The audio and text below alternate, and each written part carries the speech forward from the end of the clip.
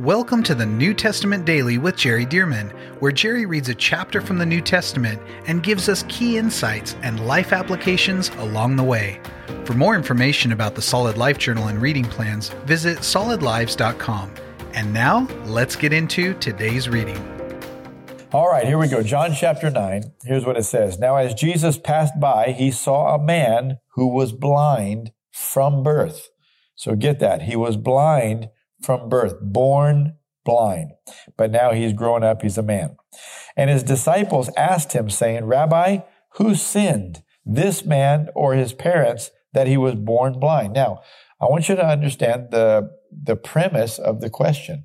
There is a presumption by the disciples that because he was born blind, somebody sinned. Now, why would they have that presumption?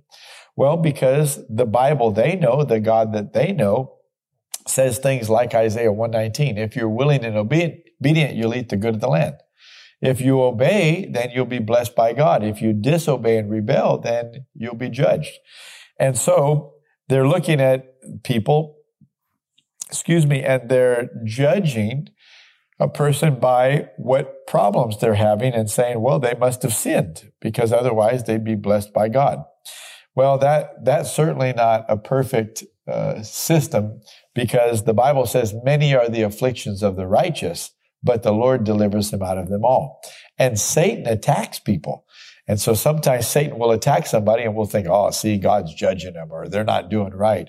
And we make these assessments where you're going to find out that Jesus helps to correct their doctrine a little bit. Not that it just throws out the whole idea that God blesses the obedient and God judges the disobedient, because that's true. But there are other factors that we have to consider that make it not such a closed case just by whether or not something bad is happening in your life. So notice, who sinned, this man or his parents, that he was born blind? Notice verse 3.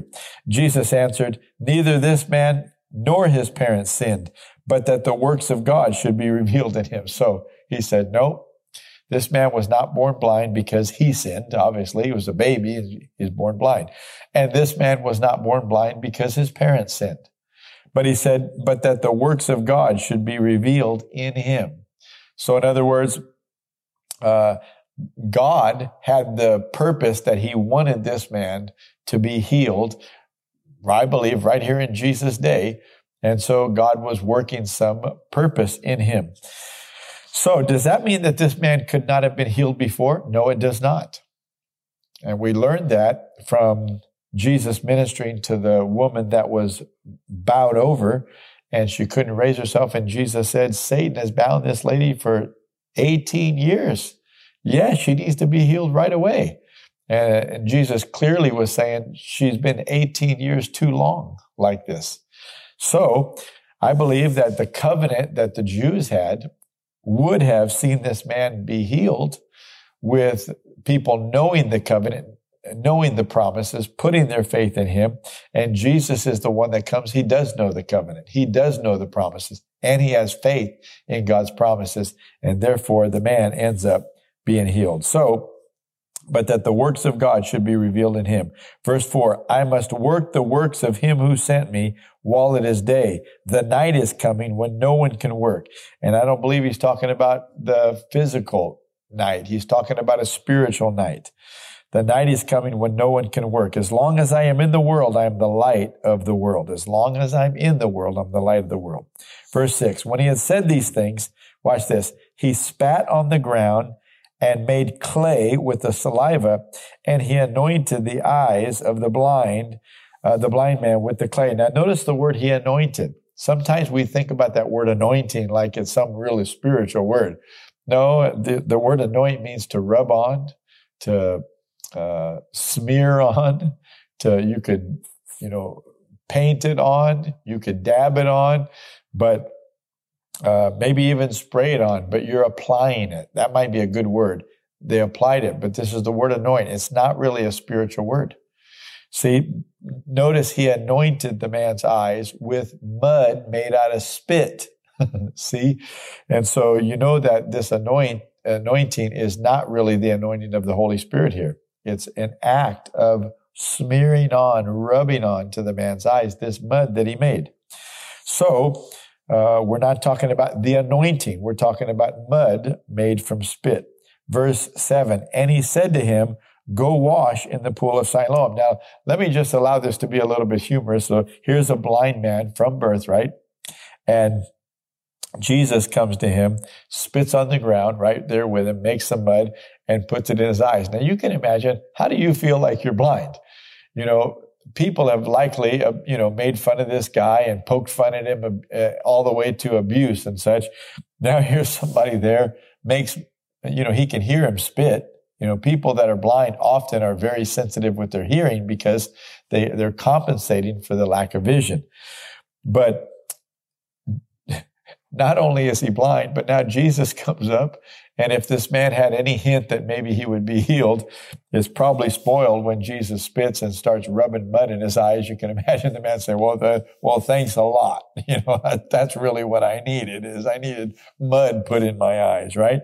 But watch this. Jesus put the mud on the guy's eyes. He anointed his eyes with clay and said to him, go wash in the pool of Siloam. By the way, up until just a few years ago, we didn't know where the pool of Siloam was, but it's now been partially, just a small percentage of it has been excavated to where it's been found down on the southern part of the city of David, just to that'd be just to the south of the Temple Mount.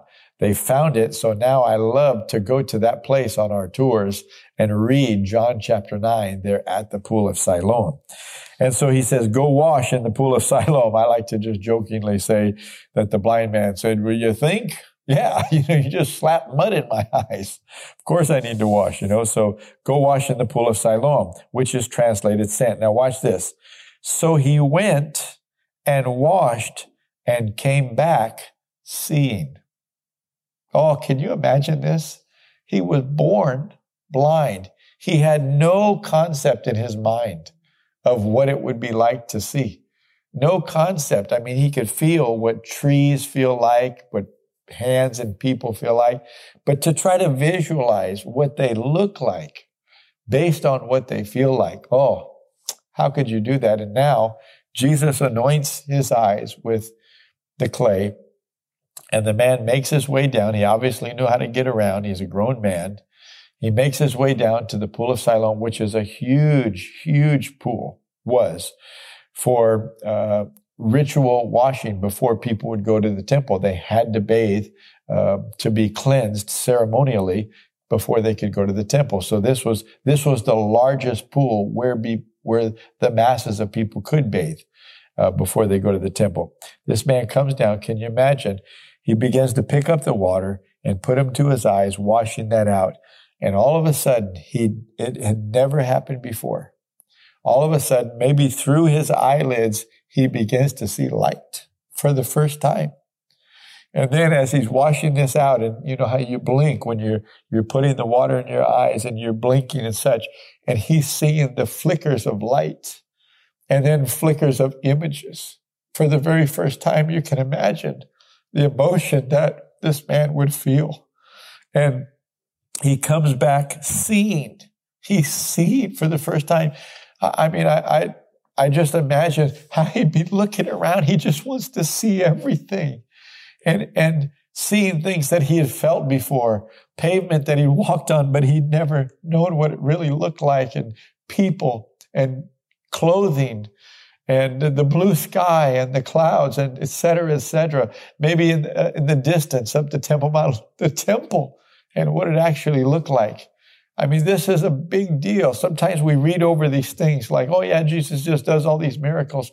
Every one of them are an individual who has feelings, who is valuable to the Lord. And the Lord wants us to see with the eyes of the Lord how people need the Lord, and we have the power of God.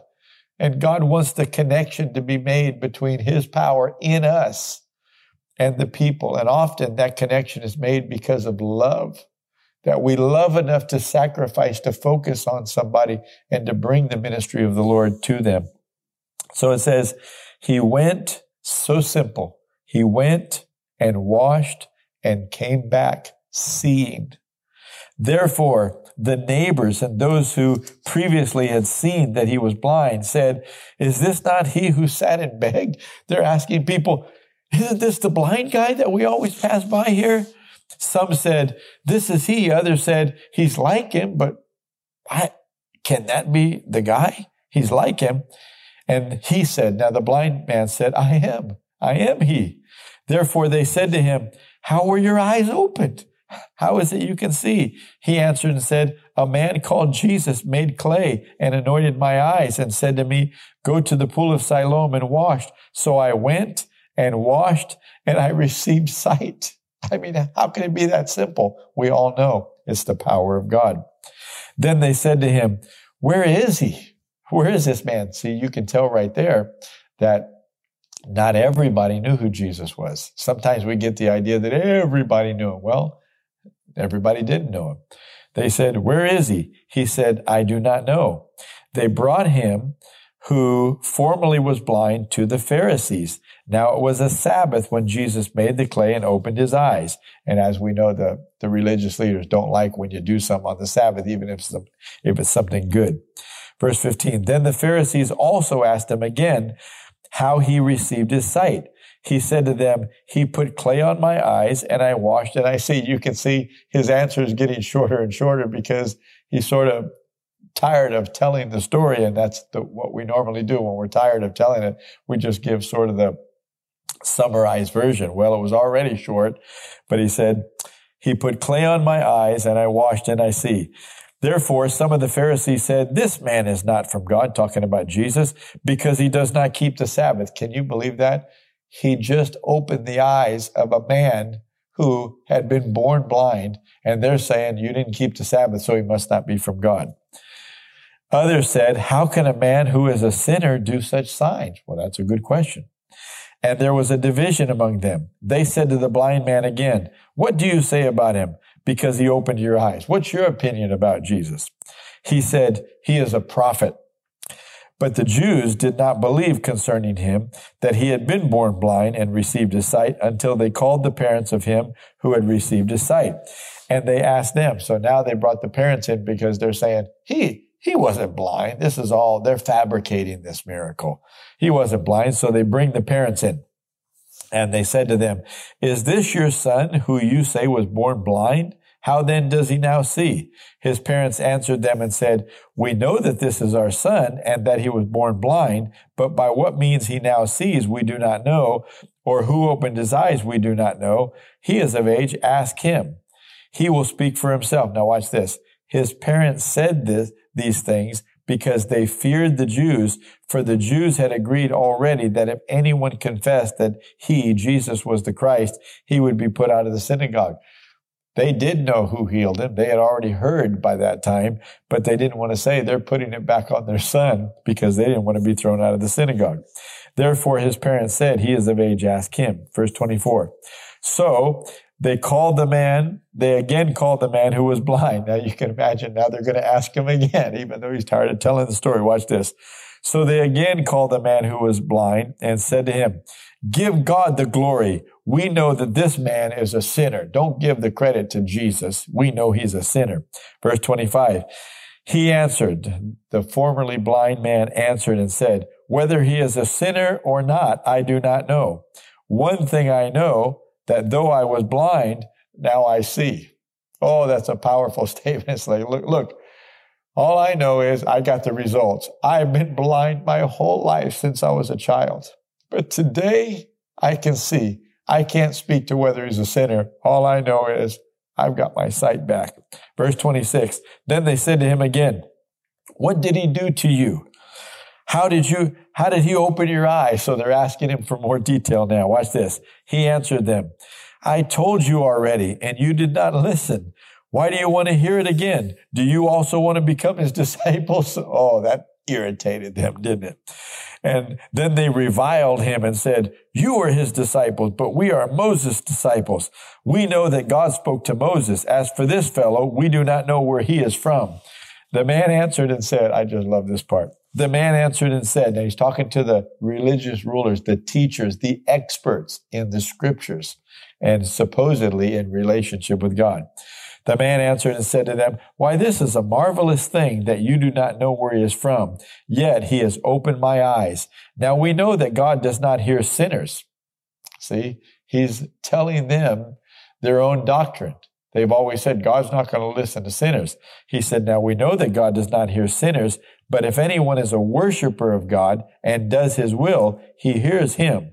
Since the world began, it has been unheard of that anyone opened the eyes of one who was born blind. Think about that. Since the world began, it has been unheard of. Now, why do you think he could make that statement? Because he was the one that was blind. And don't you think he would ask people, hey, have you ever heard of anybody with my condition being healed? Have you ever heard of anybody gaining their sight back? Oh, he had inquired. And what he had heard was, it has never been heard of that a person that was born blind ever received their sight back. And now they're trying to, in a sense, take away the celebration here, or try to discount the man who healed him. He said, since the world began, it has been unheard of that anyone opened the eyes of one who was born blind. If this man were not from God, he could do nothing. They answered and said to him, you were completely born in sins, and are you teaching us? Now we know every human being after Adam was born in sin, but they're trying to say because you were born blind, it's because of sin in your life and in your family's life. But Jesus had already clarified that's not the reason that this happens. Sometimes we want to impose sin on people and we shouldn't. And Jesus said, that's not it. But these people are mistaken. They said, you were completely born in sins, and are you teaching us? And they cast him out. We don't want you to tell us anymore about this Jesus. Jesus heard that they had cast him out, and when he had found him, Jesus went to find him. And when he had found him, he said to him, do you believe in the Son of God? He answered and said, who is he, Lord, that I may believe in him? And Jesus said to him, watch the way Jesus talks in the third person. You have both seen him, and it is he who is talking with you. So Jesus is not wanting to brag on himself, but he's clearly communicating to the man that he himself is the Son of God. Then this formerly blind man, he said, Lord, I believed, and he worshiped him. Probably that means he got down on his knees and bowed before Jesus to honor him as the Lord. Verse 39, and Jesus said, for judgment I have come into this world, that those who do not see may see, and that those who see may be blind. In other words, those who think they see. Now watch this. Then some of the Pharisees who were with him heard these words and said to him, are we blind also? Jesus said to them, if you were blind, you would have no sin. But now you say we see, therefore your sin remains. He's really addressing the pride of the heart, where we get cocky. We think we know everything, and therefore we don't listen. We don't seek truth. Here, a noted, outstanding, maybe a first in history miracle happened. And here are the people that say they love God and love the Word, and they will not receive that this miracle happened and rejoice and give thanks to God. They won't do it. And so Jesus said, because you persist to say that you see it the right way, then your sin remains. Oh, folks, may our hearts be open to the truth. May we be like the Lord here, who believes that God will do miracles, even if they've never been done before. And then when people come and share a miracle with us, may we not be so hard-hearted and so skeptical that we don't believe and we disbelieve everything. We're too skeptical. We won't give glory to God. May we not be like that. May we rejoice, not being naive or gullible. It's okay to ask questions, just to verify. However, there's a part of us that is skeptical to the point of disrespect. And we have to be careful of that and know that God is a good God. He wants to love people. He wants to heal people. He wants to bless people. And he wants those of us who are around or hear of the miracles to rejoice and to celebrate and to say God truly is a good God. Praise God. All right. Tomorrow we got another great chapter, John chapter 10. Thank you for joining us for the New Testament Daily with Jerry Dirmann. And thank you to those of you who have partnered with Solid Lives to help get this daily podcast and other resources like it to thousands of people around the world. If you would like to partner with Solid Lives, visit solidlives.com/give. To find out more about the ministry of Solid Lives, how you can be a part of this church planting and disciple-making movement, or for more great teachings and resources by Jerry, visit solidlives.com.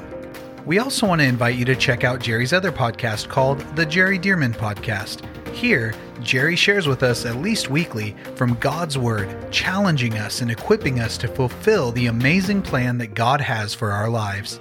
You can find links to this podcast as well as Jerry's YouTube channel online at solidlives.com. Thank you again so much for joining us, and we'll see you right here tomorrow as we jump into the New Testament Daily with Jerry Dirmann.